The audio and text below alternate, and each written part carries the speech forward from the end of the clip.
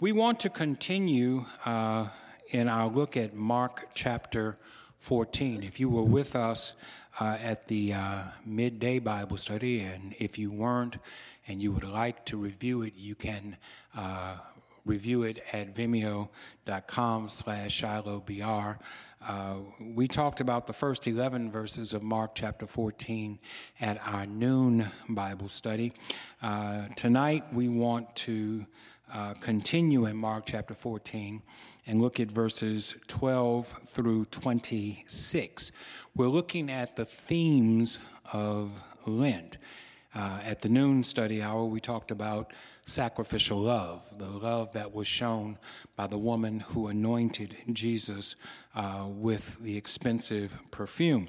In this Bible study, we want to talk about sacrifice and betrayal, because that's what's lifted up in the passage, sacrifice and betrayal.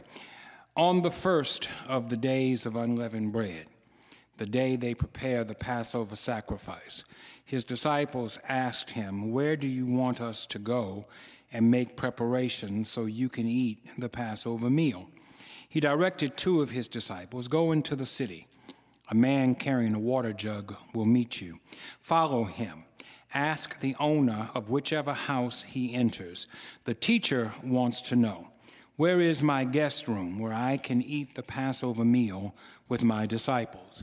He will show you a spacious second-story room, swept and ready.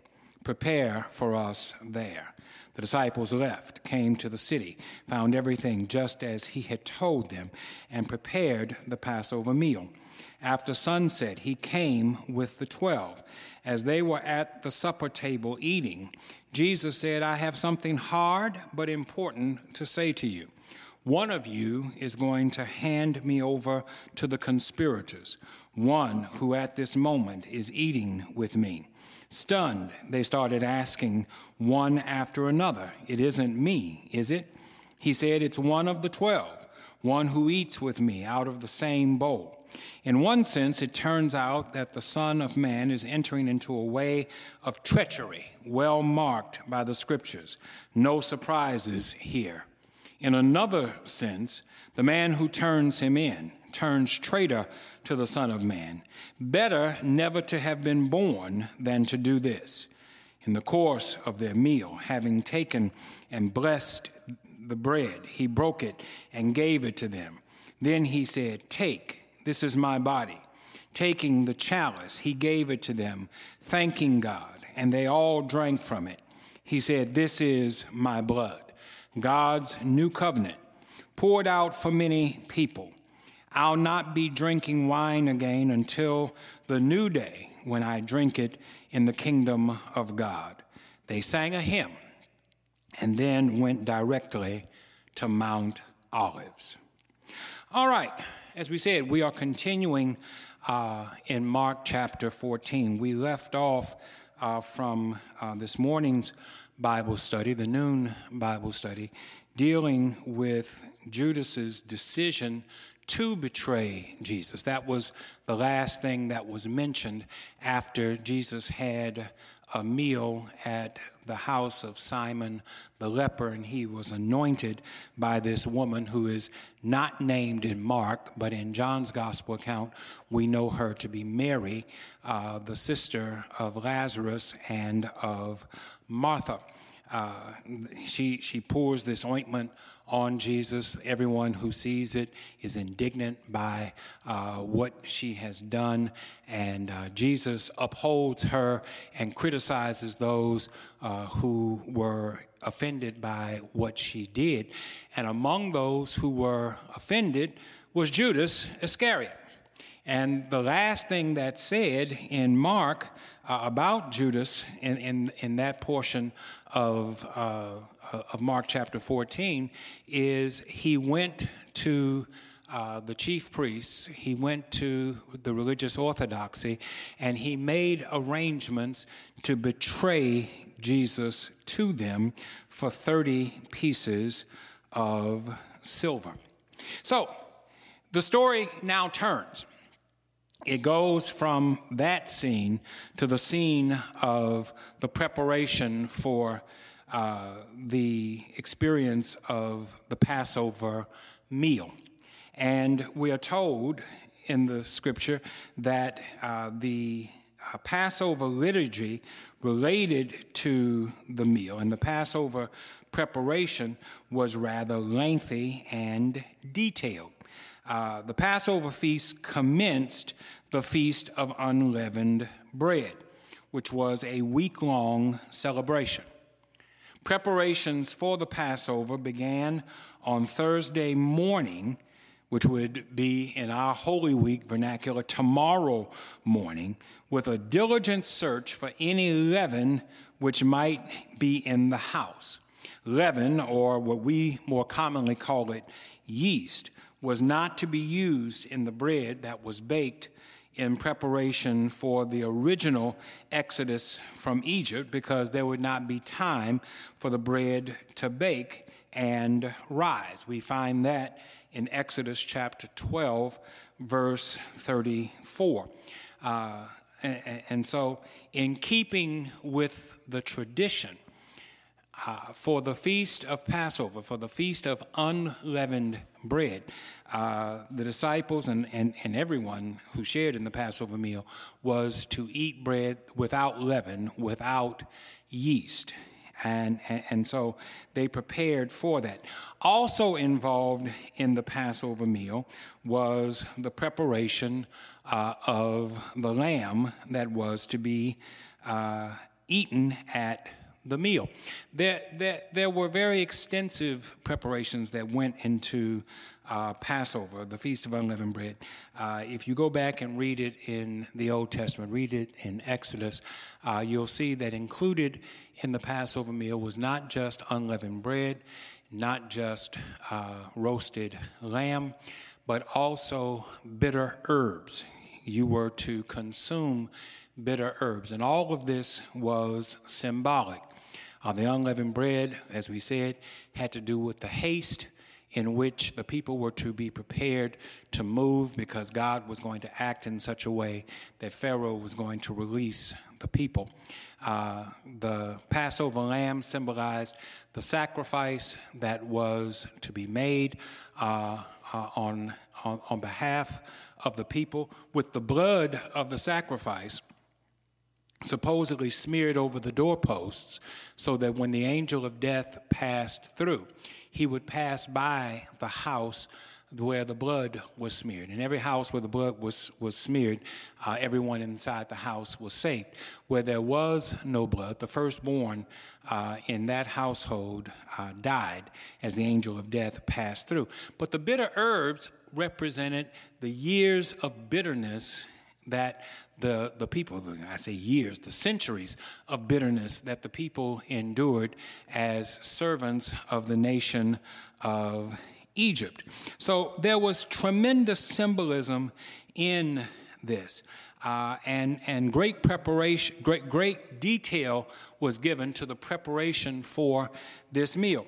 And so as we move to that portion of Mark, the first thing that we see is that the disciples asked Jesus, "Where do you want us to go to prepare the meal?" Remember, this is not their home.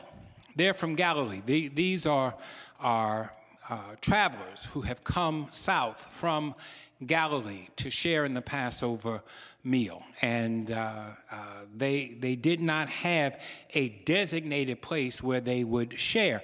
And so they asked Jesus, "Where is it that you want us to go and make preparation?" It's not an unreasonable question, particularly given the fact that everybody was traveling from all around to come share in the Passover meal. There were three great festival days in the Jewish religious calendar. Passover was one, Pentecost was a second, and the Feast of Booths, or the Feast of Tabernacles, was the third. On these three feast days, it was expected that Jews from everywhere, wherever they lived, they were to stop what they were doing, They were to make their way to Jerusalem in order to participate in the festival and in order to make their sacrifices. So the city was swelling up with people. It was like you going to a particular convention and you still don't have hotel reservations, and you're asking, well, where are we going to stay? Where are we going to spend the night? Where are we going to have dinner? That they're asking, where will we go to prepare? Jesus gives them interesting instruction. He says, when you go into the city, a man carrying a jar of water will meet you. Follow him. Let's stop there for a second, because you might miss the fact that this is tremendously symbolic. A man carrying a jar of water would stand out because this was generally considered to be women's work. When people did their regular chores, there were chores that men did, there were tasks that women did. And one of the generally accepted female tasks was that of carrying water. Only women carried jars of water on their heads. And so when Jesus tells them to go into the city and there they will see a man carrying a pitcher of water and that they were to follow him, it was a distinction that they would quickly recognize. Then he says something else that's important. He says, go into whatever house he goes into and say to the owner of the house, where is the room where the master will have the feast with his disciples? Where is the room where the master will share in the Passover meal with his disciples? And he will show you a room upstairs. When we quote this from the King James Version, we say a large upper room. Upper room means upstairs, second story room. Already furnished. There, make ready. What's interesting about this is that Jesus had everything already designed for what was about to take place. Nothing came as a shock or a surprise to him, but everything was laid out in intimate detail. Intricate, I should say, detail. It helps us to understand that the God that we serve is a God who has everything under his control. The God that we serve is a God who has every aspect of life under his care. That's important for us to realize, particularly at a time such as this. We're gathered here through social media, through computer technology, and you're viewing me on your phones or on your laptops or on your tablets because we can't gather in the sanctuary because of this pandemic that has hit us, this COVID-19 virus, and we're under gathering constraints. And it's easy for us to come to the conclusion, based upon our circumstances, that our situation is out of control. That no one, not even God, is in charge of what's going on. That if anyone is in charge, the virus is in charge. But I am reassured when I read this passage that even in times of anxiety, even in times where we are uncertain, God is never uncertain. Jesus is never uncertain. Jesus is never out of control. We're uncertain about things right now. This virus has us all in a state of anxiety, some in a state of fear, some with anger in our minds and in our hearts, and resentment at what we are going through. But never forget that God has everything in his control. Never forget that God is moving us where he would have us to go. And I know, and I've said this a lot here of late, I know that we don't always like the way God does things, but I'm comforted by the fact that he's in charge. And even though I'm not crazy about what God is doing all the time, I'd rather God be in charge than anybody else be in charge. I'd rather God be moving us than we move at our own pace and by our own direction. A man with a water jug will meet you. Follow him. And whatever house he goes into, say to the owner of the house, where is the room where I shall share in the Passover, where the master will share in the Passover, and he will show you a room, and everything will already be in the room that you need, and there you can make preparation. So that's the first thing that we see, that Jesus is in charge of this entire situation, and he has made preparation in spite of the seeming chaos of the event. Keep reading. After sunset, he came with the 12. As they were at the supper table eating, Jesus said, I have something hard but important to say to you. One of you is going to hand me over to the conspirators, one who at this moment is eating with me. Stunned, they started asking one after another, it isn't me, is it? He said, it's one of the 12, one who eats with me out of the same bowl. In one sense, it turns out that the Son of Man is entering into a way of treachery well marked by the Scripture. No surprises here. In another sense, the man who turns him in turns traitor to the Son of Man. Better never to have been born than do this. In the custom of that time, the supper participants were not sitting at a table as you and I sit at a table for a meal. It's one of the things about Da Vinci's painting of the Lord's Supper or the Last Supper that's factually incorrect or culturally incorrect. Da Vinci, who was European, who was Italian, painted the picture as he would have perceived it for the culture and the time in which he lived. And so he has an elevated table, and he has people seated around the table in individual chairs, much as you and I would be seated around a banquet table. In point of fact, in the culture of that day, tables were just a few inches off the ground. And those who sat at the table reclined on cushioned chairs, cushioned seats, couches, if you will, around the table. And that would be how Jesus and the disciples were assembled around the table.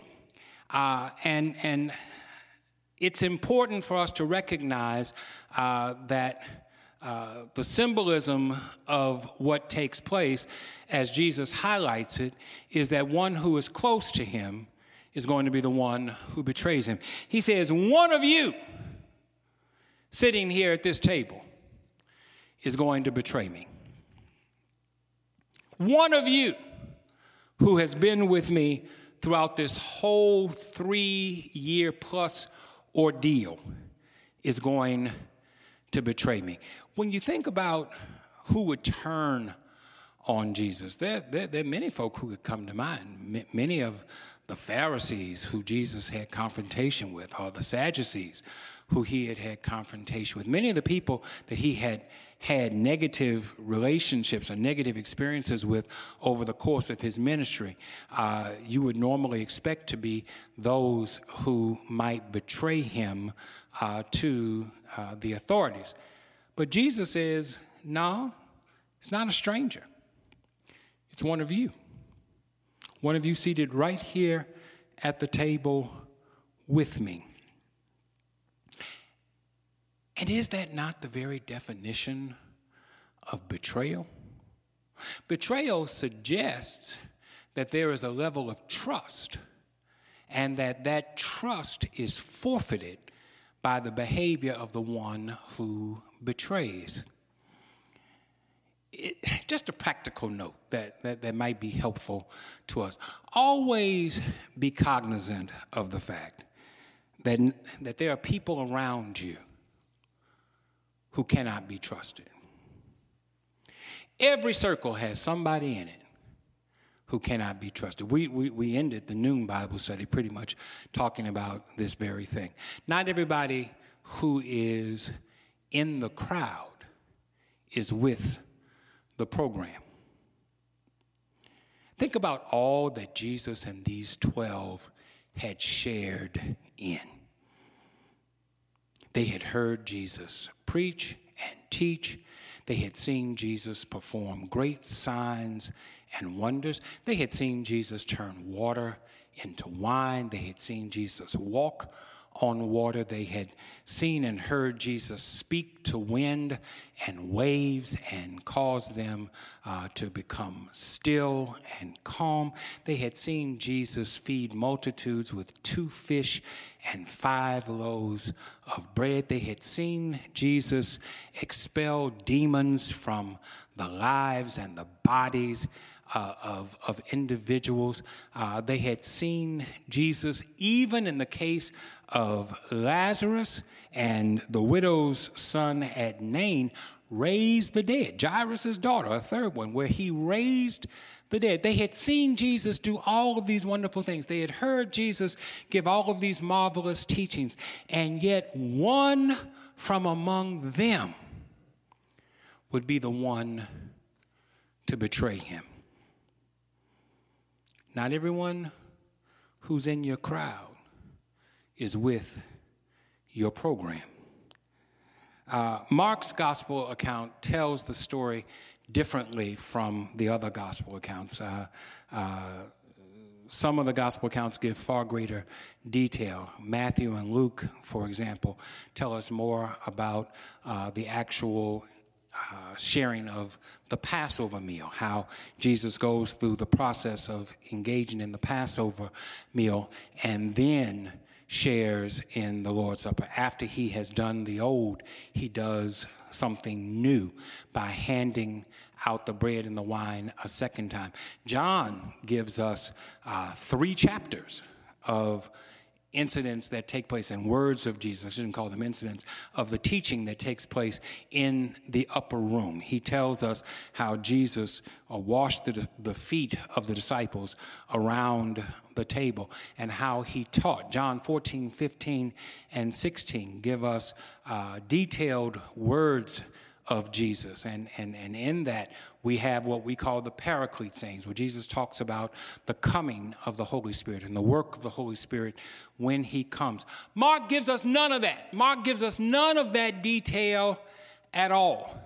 What Mark does tell us is that one at the table with Jesus would betray him. Now, it leads us to ask the question, am I guilty of betrayal? And you might ask yourselves, how is it possible that I could be guilty of betrayal? Well, here's what betrayal involves. It involves an abuse of trust. Did you know that Jesus has entrusted things to you? And I'm not just talking about your personal salvation. That's one thing that he has entrusted to each of us. But with the coming of the Holy Spirit, Jesus has entrusted gifts and talents to each of us with the expectation that we would use them for his glory, for his honor, and for the betterment of our fellow man. He said in the Sermon on the Mount, let your light so shine before men that they will see your good works and give glory to your Father in heaven. We have been gifted by Jesus Christ with things that he expects us to use to glorify him and to benefit one another. And it is a betrayal of Jesus to take from him, to take what he has given to us, and then to hoard it, or not use it, not employ it in the manner in which he has told us to employ it. And you're sitting there watching me saying, well, I don't think that applies to me. Well, let's just lift up a couple of things and see how well you do. I don't know what your specific gift or talent is. You know what your gift is, and you know whether or not you're using it for God's glory and honor. But I can name a couple of generic things and ask you, what are you doing with those? Are you honoring what Jesus has given to you, or are you betraying him by not honoring what he has given to you? He has given you love. Agape love. Love without limit. Love without restriction. It was love that caused Jesus to come into the world. God so loved the world that he gave his one and only Son. But with that love, he has an expectation that we would love one another. In fact, in John, we just made reference to John, he says, in that upper room discourse, in that second story discourse, he says, as I have loved you, so should you love one another. So let me ask you, as you're viewing this, how you doing with love? Are you honoring Jesus by loving him through your love to one another? Or are you betraying the love that he has given to you by withholding it and not using it in the manner in which he has taught us to use it? Well, right on the heels of love, let's talk about forgiveness. Because the true mark of our love is our capacity to forgive.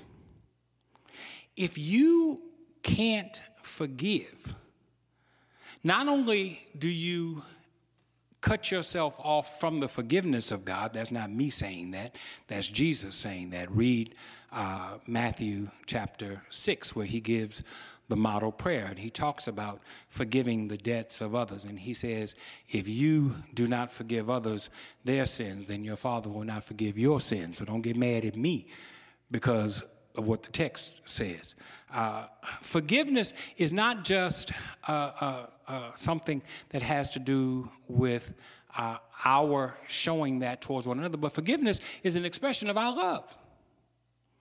If you don't love people enough to forgive them, then you don't love God as you say you do. Now, God doesn't need forgiveness, but God does need you to express the love that he has given to you by forgiving one another. And I know that whenever I bring up forgiveness, some people tune right out. Some of y'all might have turned me off right about now. Because whenever we talk about forgiveness is a tough thing for people. And usually people are sitting there saying or thinking, you don't know what they did to me. And you're right. I don't. You don't know how painful it was. You're right. I can't possibly know. I can speculate, but that's all it would be, is a speculation. But I know this. As much as we have been hurt by others, that's how much we have hurt God. That's how much Jesus suffered for us and more. He was beaten all night long for our forgiveness. He was whipped with a cat of nine tails. He was flogged until his back was torn open and bleeding for our forgiveness. A crown of thorns was pressed into his brow, and blood came streaming down his face for our forgiveness. A heavy cross was placed upon his shoulders, and he was forced to carry it to the place where he would die for our forgiveness. Construction spikes were sledgehammered into his wrists and into his feet for our forgiveness. He hung, bled for 6 hours, gasping for every breath that he took for our forgiveness. They pierced him in his side until blood and water came gushing out for our forgiveness. He died for our forgiveness. So when you want to talk about the fact that I don't know what people did to you, I don't know how badly they hurt you, you're 100% right. I do not know. But I know how much we hurt him. And yet the first words out of his mouth, beaten, battered, sleep-deprived, bruised, mutilated, first words out of his mouth from the cross was, Father, forgive them, for they know not what they do. It's an act of betrayal for us to claim God's forgiveness and not be willing to forgive others. Well, we've lifted up love, we've lifted up forgiveness. There's just one other that I'll lift up, and that has to do with service. Are we willing to serve others with what God has given us, with the talents and the gifts, with the spiritual gifts, with the human gifts, with the material gifts that he has given us? Are we willing to employ those in the service of others? Jesus said about himself, the Son of Man came not to be served, but to serve and to offer his life as a ransom for many. And for Jesus, it would have been a betrayal to his Father for him not to complete the service assignment that he had been given. Lord, if it be possible, let this cup pass from me. Nevertheless, not my will, but your will be done. As it was true with Jesus, so it is also true with you and me. When we fail to serve, we are not honoring God, but we are betraying our Christ who came into the world to do so much for us. One within the circle, one who was in the crowd, but not with the program, would betray Jesus to the others. And they're all asking, is it me? You're not talking about me, are you? Some commentators tried to tighten the focus of this on just two disciples, on John and on Judas. Their reasoning is that it was the ones who they believe are seated most close to Jesus. And first of all, I don't know how they would know who was seated exactly where. I haven't seen any description in Scripture that says that each disciple was placed in a certain position at the table. But they try to tighten the focus on just those that were closest to Jesus. But if you read it from the Message version, he makes it clear that he was speaking to the entire group of the 12. He was talking to all of them. And he calls them to ask of themselves, it isn't me, is it? Now, call me whatever you want to call me, but I'm somehow gratified by the fact that each disciple, as Message version describes it, went through the process of asking, is it me? Or saying, it isn't me, is it? Because it puts in my mind the fact that they were aware of what they were capable of doing. You know, some people have such a high opinion of themselves that they don't think they can ever do anything wrong. They don't think that they can ever make a mistake. But the wise individual knows that given the right set of circumstances, there is almost nothing that we will not do. I'm always leery of folk who say, I'd never do that. Did you hear about what so-and-so did? Did you see what so-and-so did? I'd never do that. Given the right set of circumstances, we would do anything. We would kill under the right set of circumstances. We would steal under the right set of circumstances. We certainly lie under the right set of circumstances. So, as troubling as it is that all of them would ask, it isn't me, is it?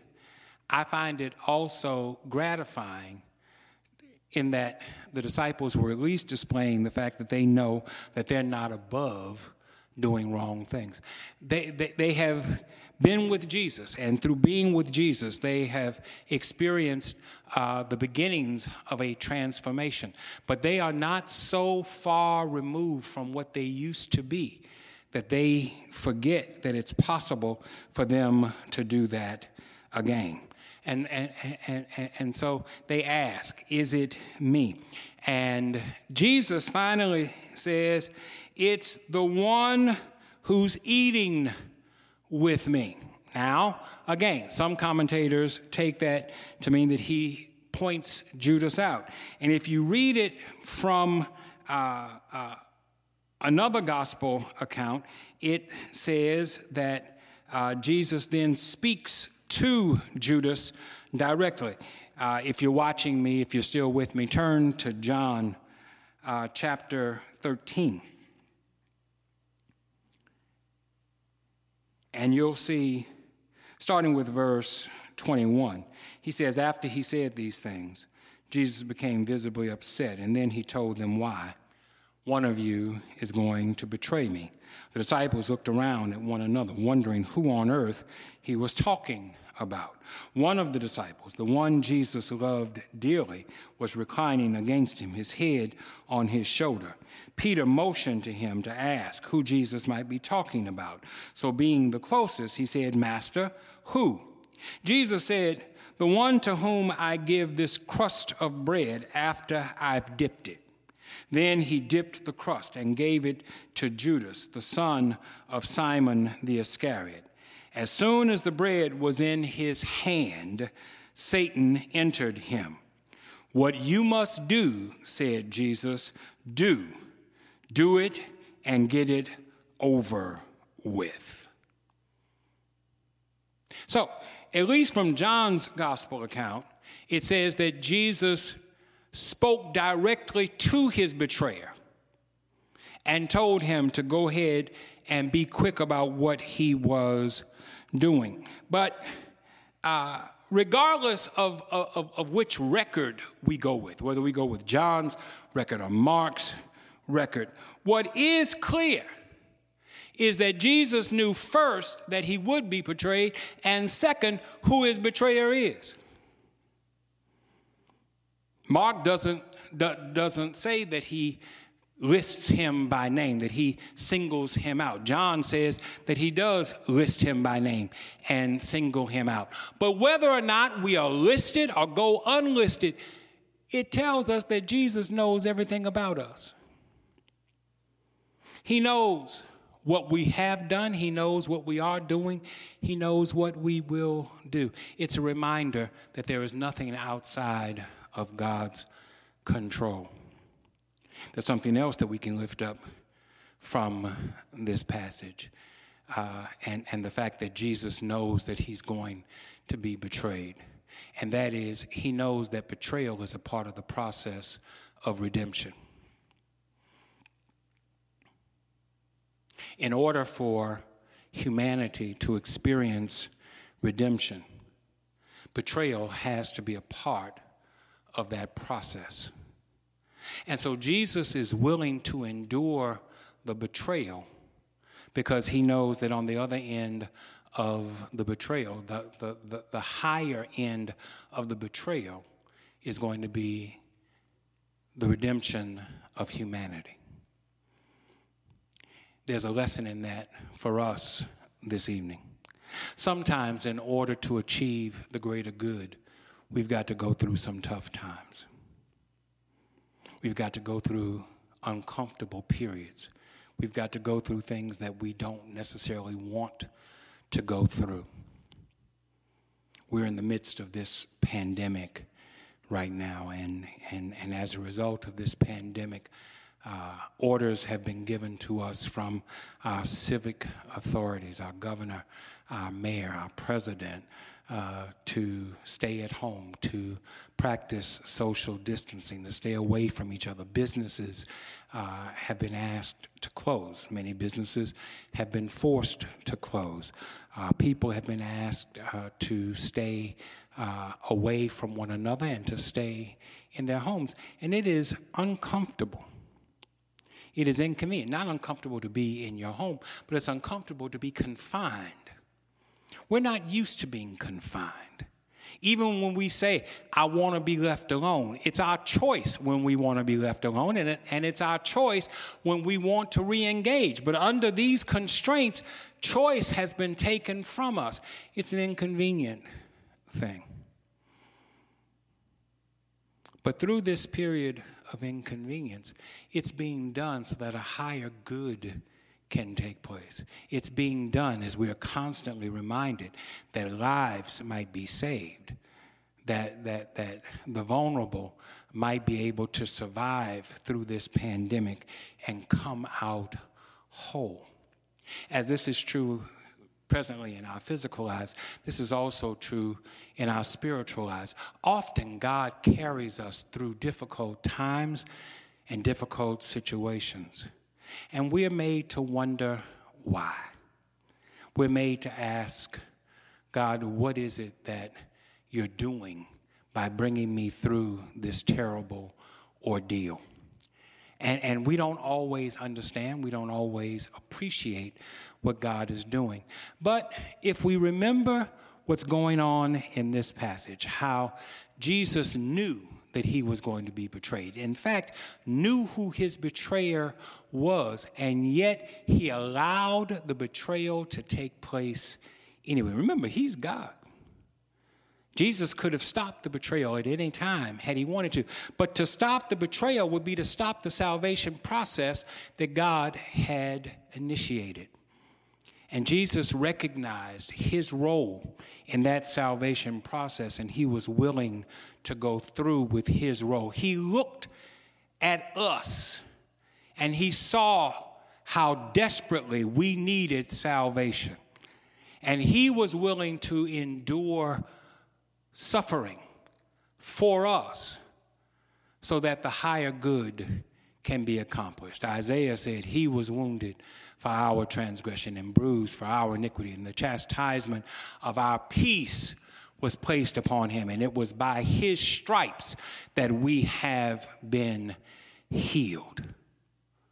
It's gratifying to know that as we go through the process of suffering, there's a higher good that awaits us on the other side. And what it calls for us to do is to hold on through our suffering, knowing that it won't last forever, and knowing that the benefit outweighs the detriment.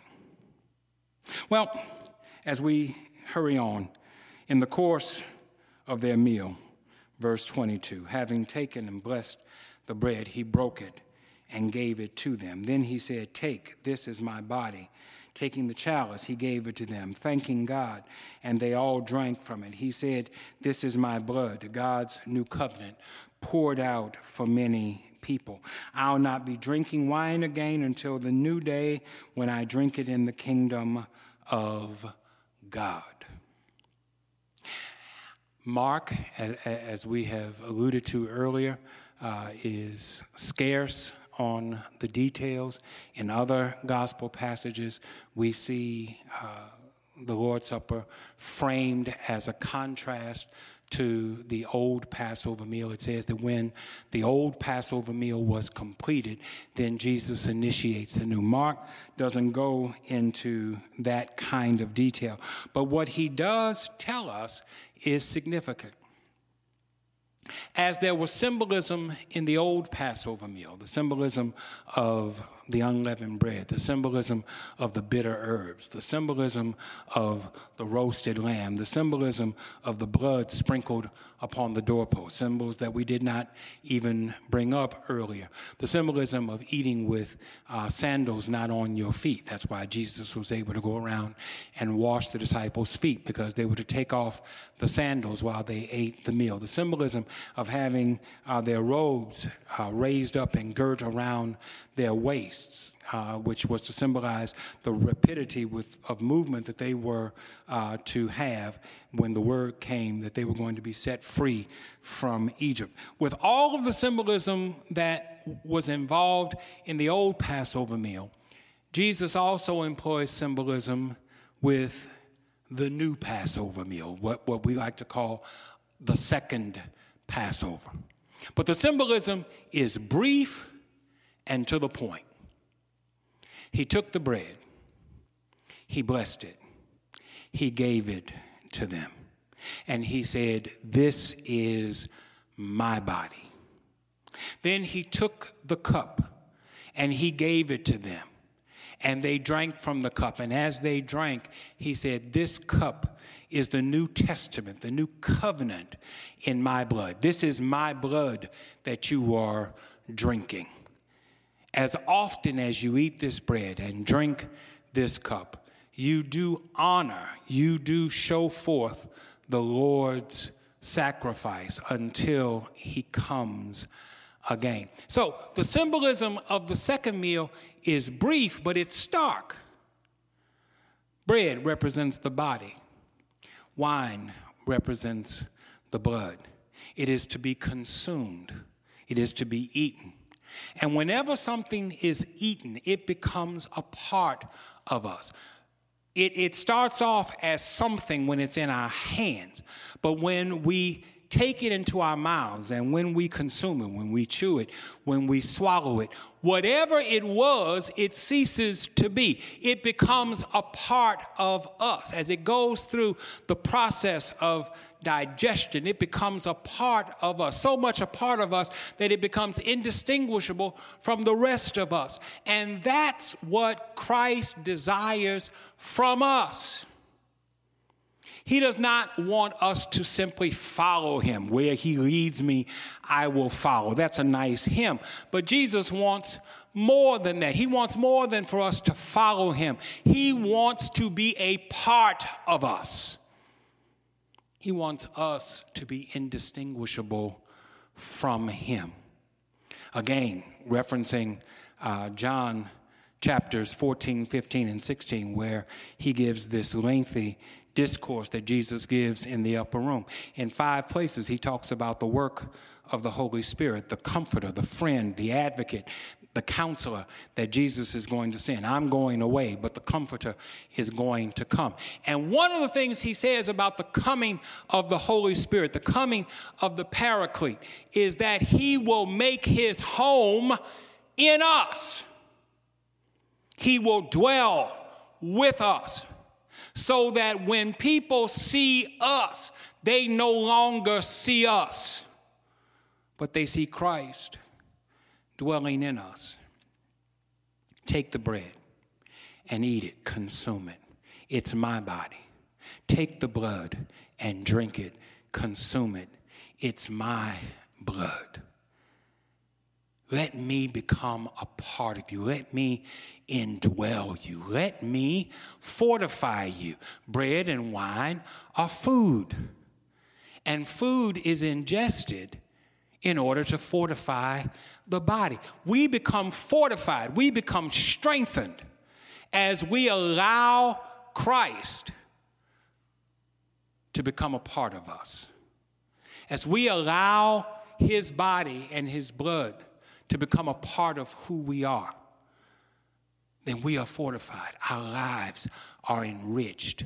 We are strengthened for the journey. And the suggestion is, if you don't identify with Christ, not if you don't partake of the physical elements, the bread and the wine, but if you don't identify with Christ, then you're lacking strength.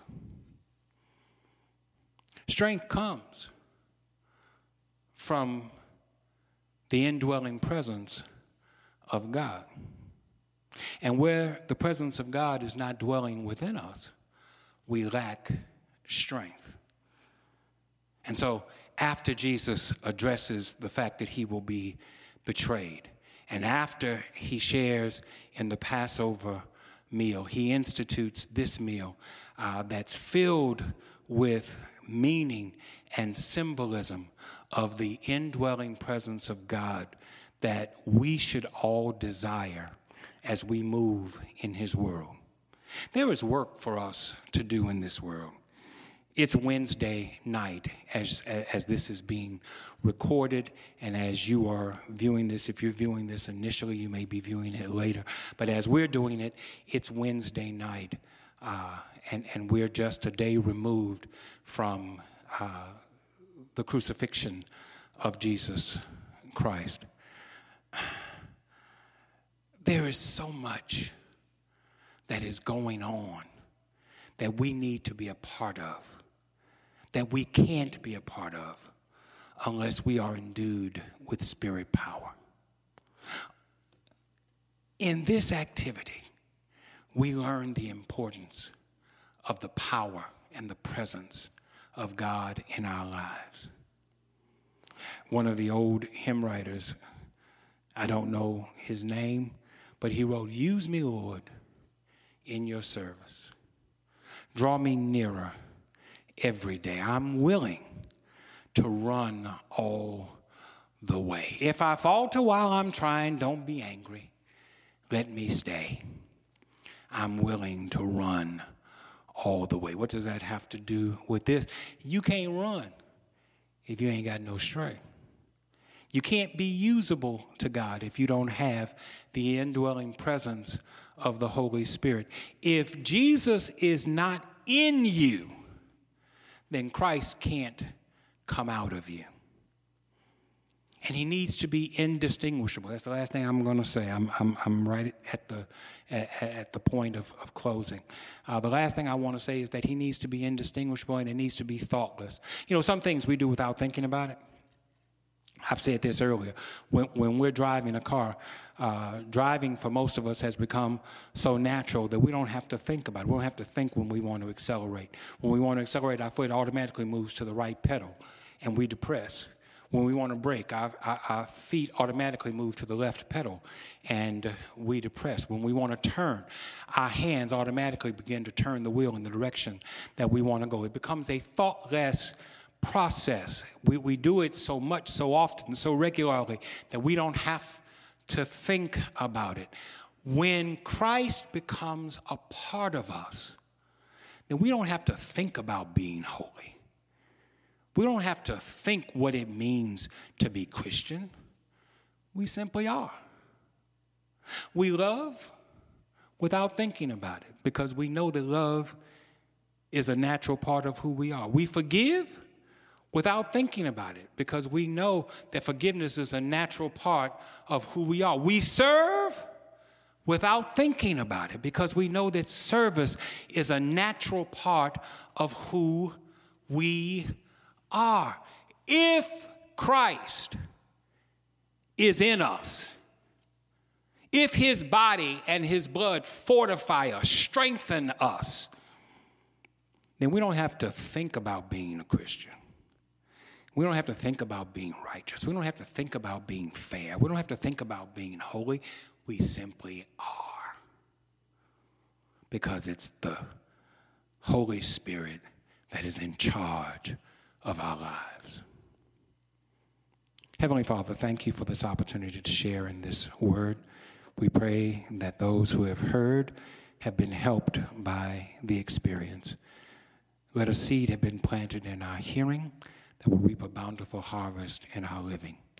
Bless us, dear God, as we continue to endure through this pandemic, as we continue to struggle with the changes that confront us every day. Keep us in your protective care. Keep anxiety and fear away from us and reassure us that everything is all right because you are in charge. In the name of your Son, Jesus, we pray. Amen.